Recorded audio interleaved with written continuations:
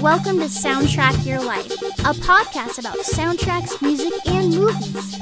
Each episode features a guest and focuses on a specific soundtrack and the personal stories connected to it. Now here's your host, Ryan Pack.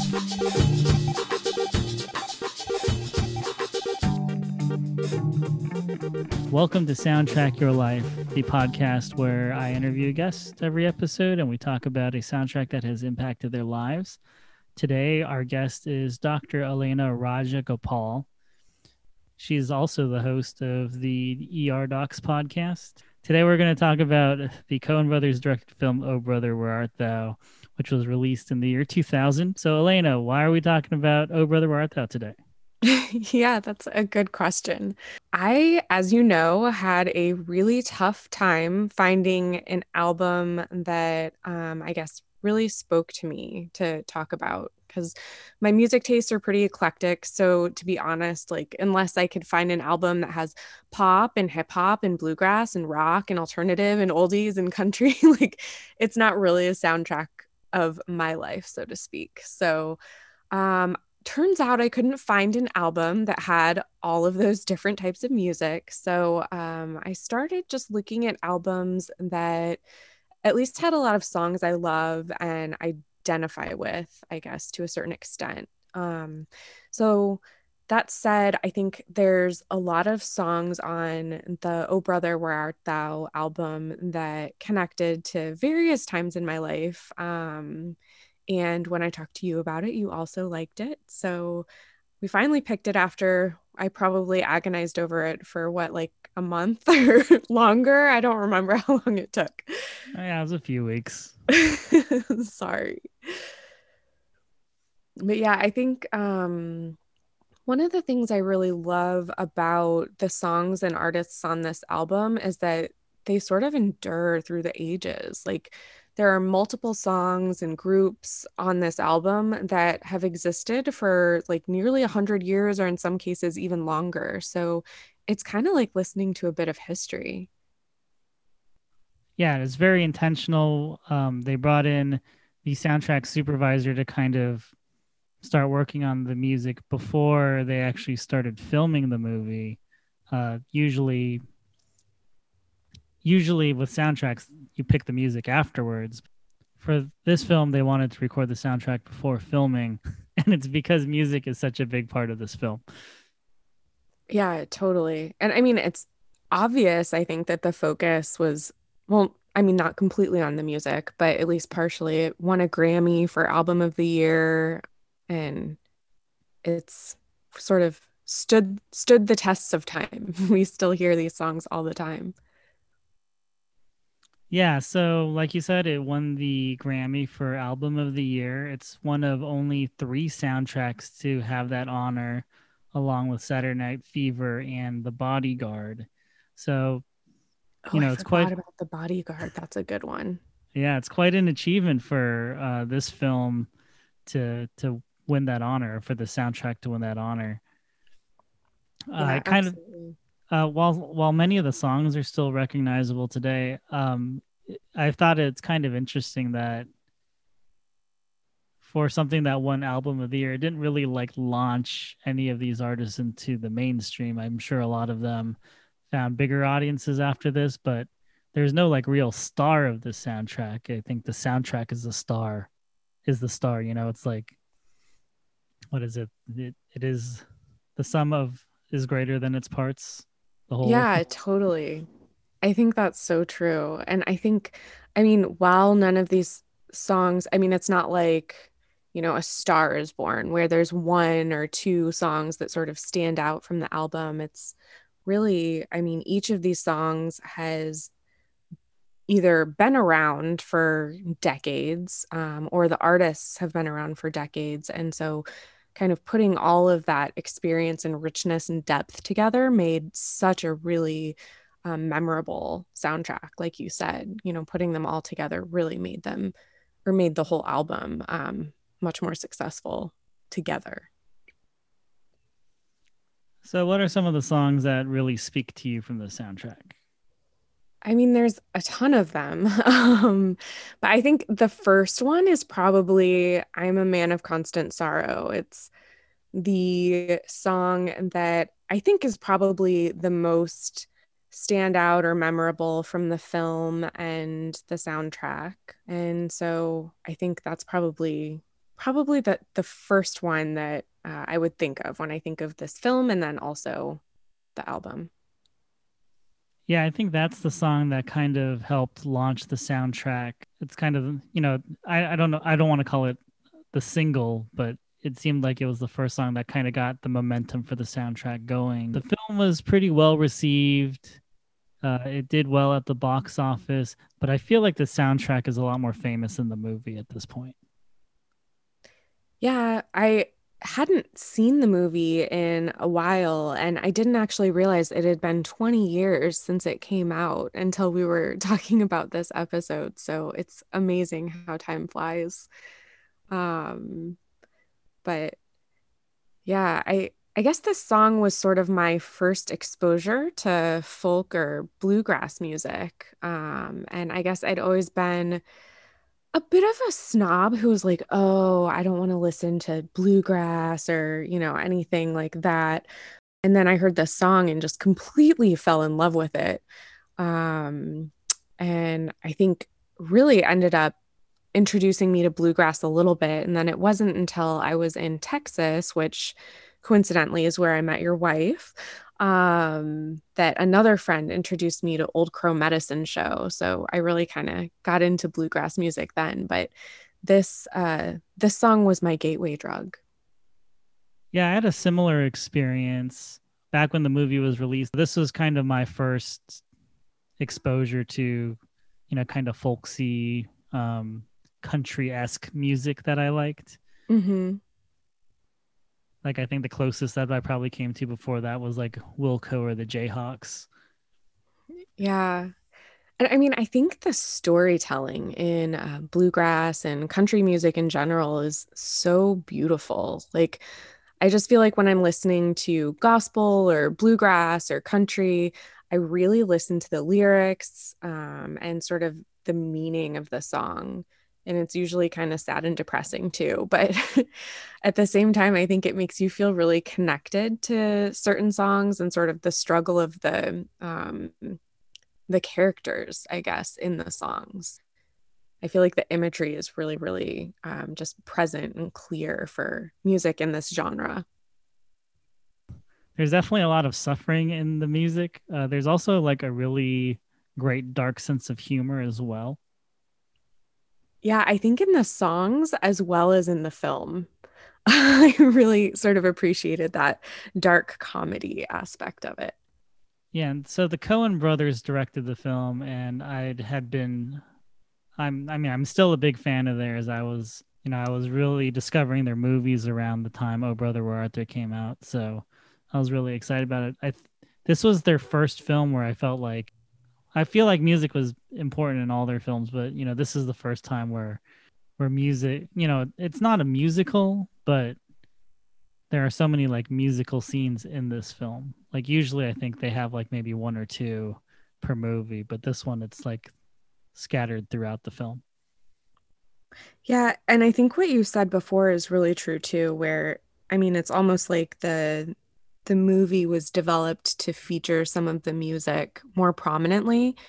Um, when it's usually completely opposite. The score doesn't come until after the movie's filmed. So there was definitely an aesthetic they were going for with the movie. They hired T-Bone Burnett to kind of wrangle the soundtrack.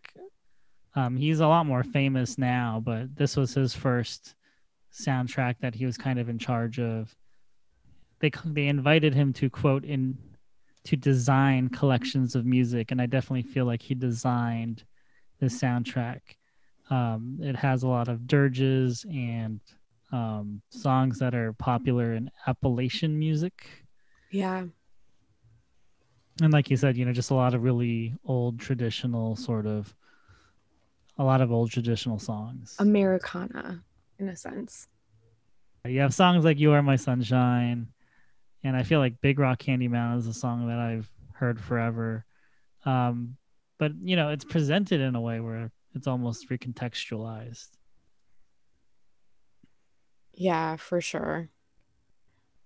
I think with any of these songs, especially the songs that have been around as long as You Are My Sunshine, for example, it's really, really interesting to see how, they may have been written 100 years ago, but they've been re-recorded and reworked so many times and sort of reinterpreted within the context of whatever the current time is for those recordings. And so I think this album in particular does a fantastic job with that. I think because the soundtrack kind of started to overshadow the movie, I feel like in like the TV spots for the film, they would show, they would highlight the soundtrack. And because of that, my friend from high school basically thought the movie was like George Clooney playing a character who became a huge singing star because it looked like this musical instead of it just being one of many threads that are in the film. Right. Because, they just kept on showing, clips, I think, of his character singing I Am a Man of Constant Sorrow, which was obviously the hit from the soundtrack. But my friend just thought it was this movie about George Clooney becoming a singer and he wanted no part of it.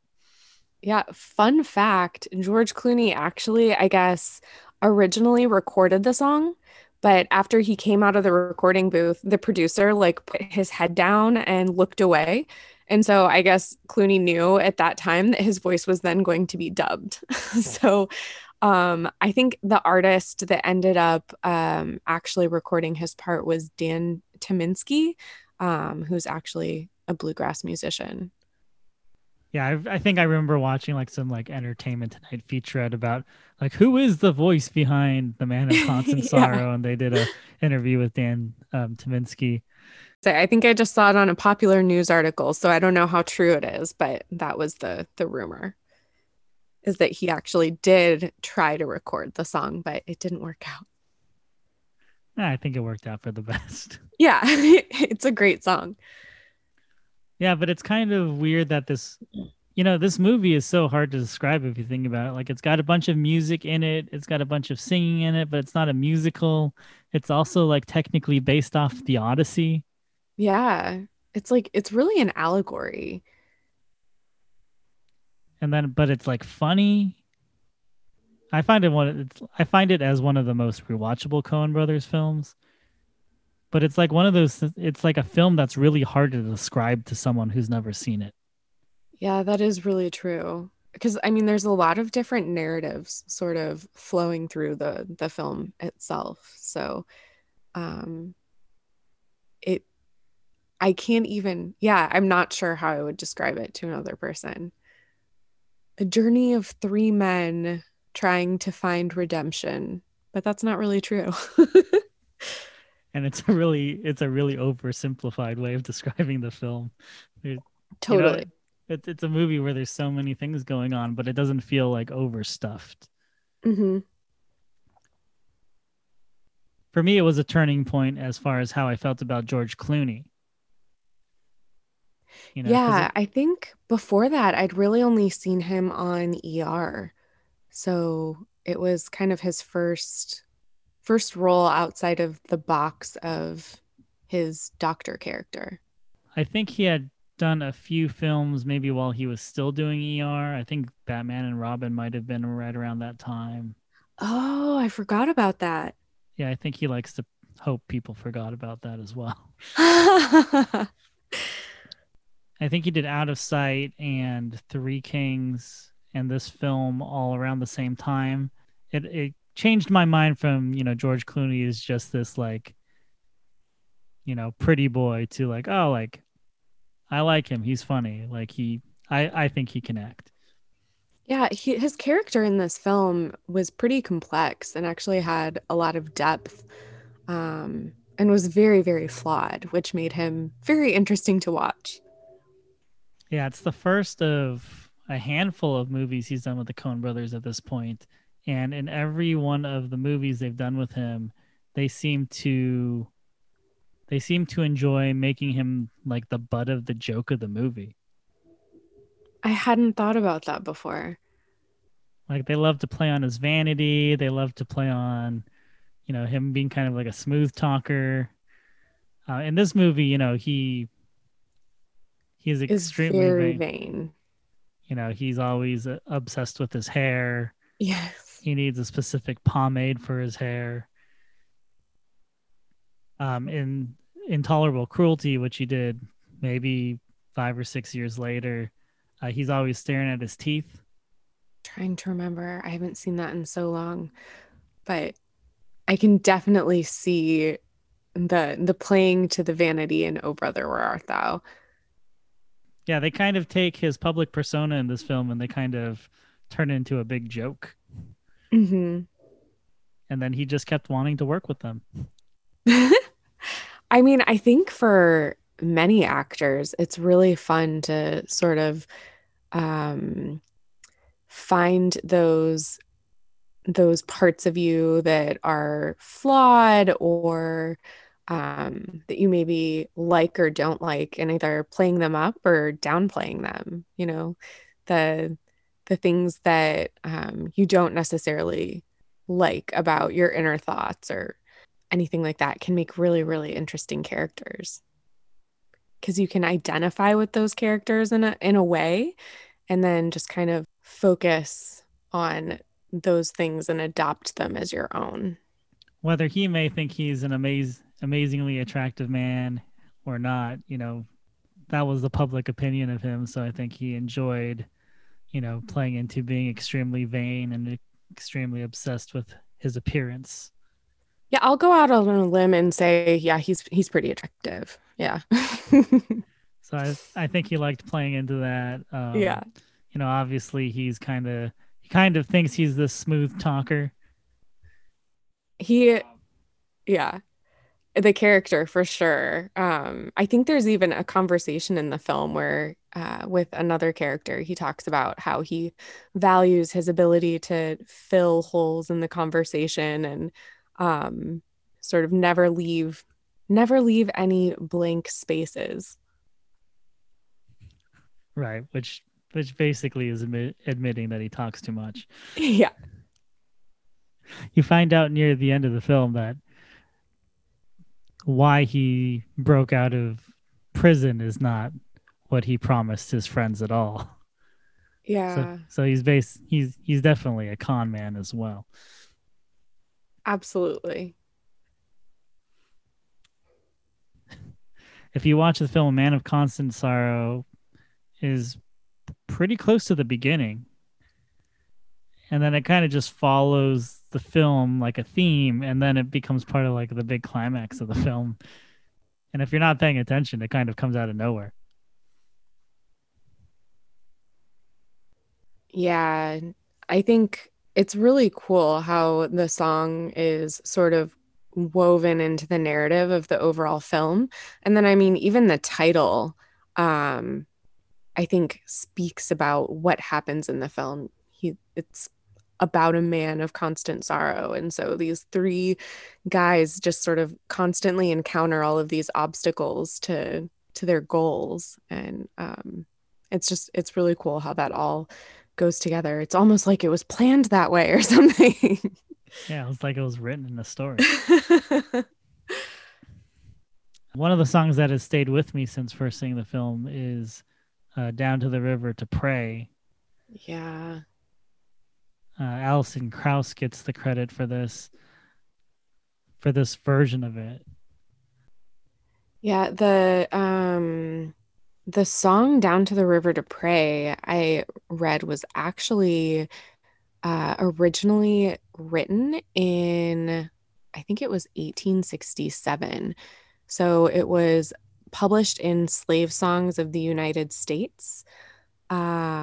Either way, it's over 100 years old. It was a little bit questionable about, if that was the first time that it was written or recorded or kind of when it was written, but it's thought to have been composed by an enslaved African American. So thought that was really cool. And I mean, the song itself has so much symbolism, which I think, again, just kind of goes with the film perfectly. But it has had various versions, which have been sung at outdoor baptisms, like in the film. So the lyric "in the river" is very apt for that. And then it was also thought to actually have some sort of coded messages for enslaved people. So, in the river was thought to refer to the practice of walking in the river when escaping slavers so that their scent was lost to bounty hunters and slavers' dogs. And then Starry Crown was thought to refer to navigating by the stars during their escape. And then the part that says, "Good Lord, show me the way," might refer to like the Underground Railroad or other escape routes. So I thought that was so, so cool that, I mean, even though there's a very clear meaning and association with the scene in the film where the baptism is happening, that there's also this like really, really rich history associated with this song. Yeah, that's cool. I didn't know that. I didn't either till I started reading about it. I thought it was really, really neat. I think it's a really memorable song from the album. I think when I was re-listening to it or re-listening to the album, this was one of those songs that I immediately was like, oh yeah, I remember this one. I haven't heard it in forever, but you kind of instantly remember all the words. And it's not a song where I remember a specific time or a specific event, but it's just one of those songs you've kind of heard over the years, lots and lots of times. On a more comical note, I think the song "In the Jailhouse Now" and the performance that the actors did for that's one of my favorite parts of the film.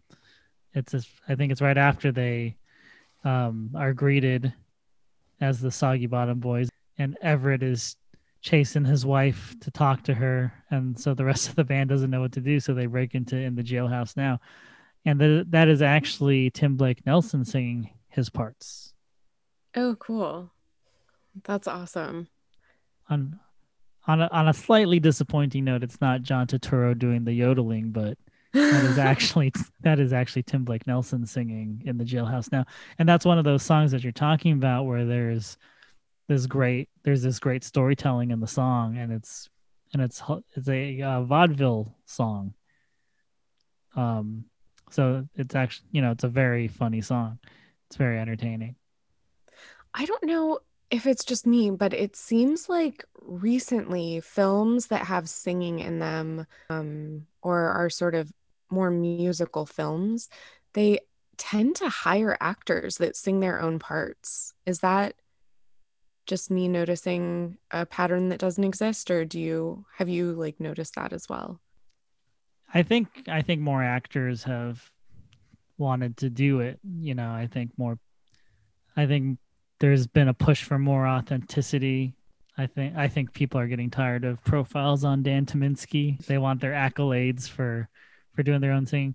Another movie that T-Bone Burnett was in charge of kind of wrangling the soundtrack for was Walk the Line, and in that movie, both Joaquin Phoenix and Reese Witherspoon sing their parts as June Carter Cash and Johnny Cash.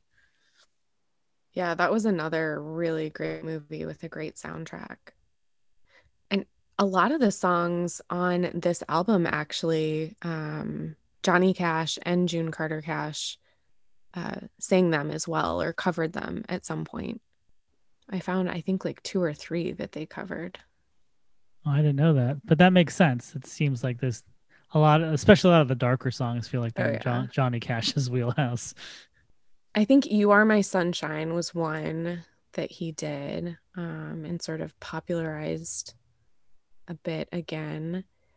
And then I think also "Keep on the Sunny Side" was another one that they did. So, and that one they actually had their kids sing with them as well. Well, I guess we've talked about "You Are My Sunshine" a little bit, but I mean, this is a song my mom sang to me when I was a kid, and I hadn't really heard all the lyrics until listening to this album. And so it's a song that I always associated with like happiness and calm and I guess like sleepiness because she would sing it to me before I went to bed. But I had no idea it was actually such a really sad song. When you listen to the rest of the lyrics, it's more about like unrequited love. So I think, when I use this as a lullaby, I'll continue to cut out all of the sad parts. But yeah, it's one of those songs that really takes me back to my childhood. Yeah. Do you have any association with You Are My Sunshine or memories? I feel like everyone's heard it throughout their life. Yeah, I'm trying to think of like the first time I heard it. I know right around this time, I think Sparkle Horse released an album called It's a Wonderful Life, and he has a cover of You Are My Sunshine. And I think because he's such a sad, or he was such a sad artist, that I understood it, or it made sense when he sang it that it was a sad song. Like I didn't know this backstory. I guess I didn't know all the lyrics from the song until you just mentioned it. But it made me think back to that album where he covered it. And I'm like, oh, that makes so much more sense now. Yeah. That it's a sad song and that's why he would cover it. Even though his album was called It's a Wonderful Life, it was not a happy album. Oh, the irony. My husband actually insists that the version of this song by the Civil Wars is the best version, but it's really like the most depressing version of this song that I have ever heard. So not my favorite, though it's beautiful. It's just very sad. I'm going to have to check that version out. Yeah, it's not good. that I'm looking for the saddest version, but My husband is. He actually loves depressing songs and depressing literature. So I usually don't take recommendations from him for that reason. I didn't know that about him. Yeah. I once actually went to a bookstore and asked them what their most depressing book was and then bought it for him for a present. The person actually that I was talking to, the sales clerk, was like, "Are you okay? Should I call someone?" And I was just like, "No, I'm fine. It's for somebody else. Don't worry." It's for my husband. Yeah. I think he was just my boyfriend at the time, but yeah, it was pretty funny. The song "Oh Death" by Ralph Stanley is a song that when I was listening to the album in preparation for this podcast, I was just kind of skipping through the songs and switching through to see which ones I was familiar with. And I remember stopping on this song and I couldn't make myself switch to the next song because I just wanted to keep listening to the lyrics. And I can't really think of another word to describe it besides haunting. I mean, it just sort of simultaneously was creepy, but also just so beautiful to listen to. And then when I watched the movie again, I found that this song was actually associated with the Ku Klux Klan rally, and it made the song even more haunting. There was just so much about that scene that was unnerving in the way it was filmed. It was just so dark, and then matching it with this song, it was almost unbearable to watch. But then I think the scene ends in what I would consider probably a pretty satisfactory way. It's kind of that dark humor we were talking about early on that sort of saved everything from being too emotional and too dark. The Coen brothers are pretty notorious for finding pretty creative ways to injure or to kill people in their films, and the way that scene ended is maybe not the most memorable of their scenes, but it doesn't surprise me when you see something like that. Yeah, definitely. So I think we mentioned it earlier, but the film has a lot of references to other things. It's based off the Odyssey. I believe the title of the movie comes from Sullivan's Travels. Really? I didn't know that. Yeah, the 1941 film Sullivan's Travels, in which the protagonist is a director who wants to film Oh Brother, Where Art Thou, a fictional book about the Great Depression.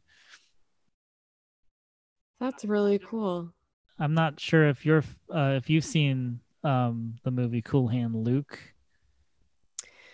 That is one that is on my list and I have not seen, which I've been told over and over that I need to. So maybe this will be the final inspiration for me to go and actually watch it. In the film, there's a man with the sunglasses that is basically hunting down our three heroes of the Oh, film, yes, yes, yes. and kind of the fact that you can't like the sunglasses are like so deep and black. They're glacier glasses. They're like literally what you would use to climb a mountain. I feel like that's a reference to Cool Hand Luke, and I think there's some imagery in the film with like the roads looking like a cross that I believe I don't know if they're intentional or not, but remind me of Cool Hand Luke. So it just seems like there's these like gems scattered throughout the film, whether it's music or visual, that just it's just so rich. Yeah, I agree. I think there's so much symbolism in this film and in this music that, I mean, you could probably spend an entire PhD thesis writing about it. It's really brilliantly done. And I think the deeper you dive into it, kind of the more you find. So the album obviously did really well, won album of the year for the Grammys. They did a lot of like kind of, I don't know, offshoots of the album. They did like a Down from the Mountain DVD. Are you familiar with any of those things that they did after the soundtrack? No, I actually had no idea. Did they, I mean, they toured around the country or I think they just did a one-time concert and taped it for DVD and TV. Oh, okay. No, I've never seen it. Did you check it out or do you remember seeing it? I remember hearing about it. I don't think I ever saw it. Like I don't think I got like I really like the soundtrack, but I don't think I ever got swept up where like I needed to watch a DVD of some of the artists playing the Yeah, songs live. I agree. I think there's a lot of songs that I'm familiar with on this album. But definitely, I'm not running out to buy like the newest recording of Go to Sleep Little Baby or anything like that. Yeah, like if I went to a show and it ended up happening to be like I like Jillian Welch. She's on the soundtrack. Like if I went to a Jillian Welch show and she's like, "Hey, I brought all my friends from the Oh Brother album and we're gonna sing Oh Brother," something like I'd be completely happy Yeah. with that. But I wouldn't like go hunt down like outside of that. Yeah, totally. Do you follow any of the artists from the soundtrack? 20 years later. um, I guess I don't normally follow artists in particular. I tend to just listen to whatever I like. And so if I like a certain song, I'll listen to that song by an artist, but I don't necessarily like track down the artist. I think I used to listen that way when I was in maybe like middle school and high school. Like I remember hearing what was it, Gangsta's Paradise. And then I went and bought the rest of Coolio's album and was like, I don't like the rest of these songs as much as Gangsta's Paradise. Or, I feel like whenever I would go and track down the rest of an album, I really wouldn't like most of the album as much as that original track. So now I pretty much just listen to what I come across and what I like. And I tend to listen to songs rather than being completely engrossed in like one particular artist's career, which isn't always true. There are definitely some people that I've followed in the past, but for this album, there's not one group or one artist that I really have followed closely through the years. What about you? Well, it's interesting you say that because I feel like this whole podcast came about because, like in high school, I would get really into a band and then I would want to find all their songs. And a lot of times you have to go to soundtracks to find some of these songs that they left off like their album. Yeah. So, in that way, it's kind of interesting because it's kind of the opposite sort of mentality. Like, I Yeah, needed to yeah. find all, I think, like, for instance, like Foo Fighters were a band that I was really into in high school. I mean, I still like the Foo Fighters now, but I I wanted do all their too. songs, so I would have to, oh, they have a song on the Godzilla soundtrack, or they have a song on the Scream 2 soundtrack. So I would end up getting these soundtracks just to track down all their songs. And in these particular cases, maybe not my favorite Foo Fighters songs, but I just needed to have them all. So that's kind of how I started getting into soundtracks. But with this album, I think I kind of got into Julian Welch. Like I think I had heard about her before, and then I had heard her songs on here and I liked them. But it wasn't until like maybe 10 years after the movie came out where I ended up like seeing her live. How was the live performance? It was great. Julian Welch performs with her songwriting partner Dave Rawlings. They're at the Dave Rawlings Machine, and at this club, it's a lot of like guest musicians will drop in. So it was a really great time. I think Bentmont from Tom Petty and the Heartbreakers showed up to play piano. I think Sean and Sarah from Nickel Creek were there. It was just one of those things where like, you had a bunch of like super talented bluegrass musicians all in a room. They played, traditional songs. They played Chuck Berry covers. I think they even like did I wouldn't call it a bluegrass version, but they did kind of a cool version of a Buzzcock song, Ever Fallen in Love. It was a great time. And so, maybe over the summer I saw the Dave Rawlings Machine in whatever capacity they were playing in at this club. I feel like if you're like a popular bluegrass act, like you're probably pretty killer at playing live. Yeah, I mean, I think that's probably one of the coolest live music or concert experiences you could ask for, where it's like tons of guest performers who come in and they just kind of jam. I would love to see something like that. Honestly, at this point, I would love to see any live music again. It has been so long. And then with the pandemic, I can't wait for live music to come back. I feel like at least one of the bright spots in the pandemic is how creative people have been, and how I think being sequestered to our own homes has forced us to sort of engage in some of those activities that people used to do before there was like just a constant list of like social gatherings and streaming TV and all that. Like one of the things that made me really nostalgic about this album was thinking about people just kind of singing together around a campfire, or, just getting together after dinner and playing instruments and singing. And I feel like that was something that might have been really common in like the 1800s or early 1900s, but now, since television and sort of all of these other modern distractions that we have, like our phones, people tend to not interact that way as much. Like, I mean, people who play in bands and are musicians obviously do that a lot, but the average person doesn't really sit down and hang out and play music. Yeah, and that's a great point. I think that's why this album kind of caught fire. It feels like it's a communal album, like it's for everybody. Yeah, for sure. And maybe that's why there wasn't like a big breakthrough star from the soundtrack, because it just kind of feels like it's owned by the community. It really is. Because, I mean, when you go back and look at so many of these songs, I know I've said this a million times, but they've just been around forever. These aren't songs that have been around for 10 years or 20 years, but they've been around for 100 years in several cases. And even one of the music groups, the Fairfield Four, so they sang Lonesome Valley, which for me, I love the deep richness and the quality of the artist's voices, but in that song. But the gospel group, the Fairfield Four, has actually been around for like 90 years. So the members have changed, and it disbanded for like 20 years between 1960 and 1980.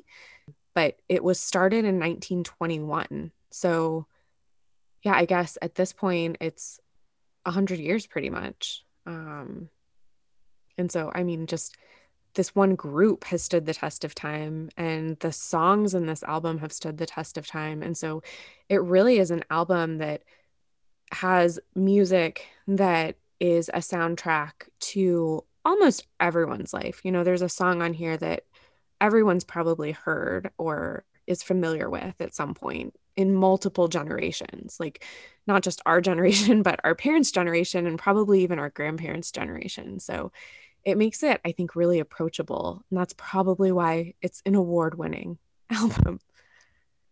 Thank you, Elena, for coming on the show. Thank you so much for having me. This was fun. Elena also has a podcast called ER Docs. The Emergency Docs. Oh, the Emergency Docs. No worries. Thanks. And where can people find your podcast? It's available on all major podcast platforms. So should be available wherever you get your podcasts. And what's a quick summary of what your podcast covers? So we basically talk about different topics in medicine and specifically emergency medicine to try to make things accessible to the general public or for newer learners in the medical field. So we've covered things from what it's like to be a physician at Everest Base Camp to lots of different tidbits on the COVID pandemic. And we've even talked to some authors about medical fiction, I guess. So check it out. Well, thank you again, Elena, for coming on. You were a great guest. Thank you again for having me. It was really, really fun. I love talking about something I don't really get to talk about that often. Well, I'm glad that you were able to do that here. Thank you so much. All right. Thanks for joining us this week on Soundtrack Your Life. Make sure to visit our website, soundtrackyourlife.net, where you can subscribe to the show on Apple Podcasts or Spotify. While you're at it, if you found value in the show, we'd appreciate a rating. Or if you'd simply tell a friend about the show, that would help us out too.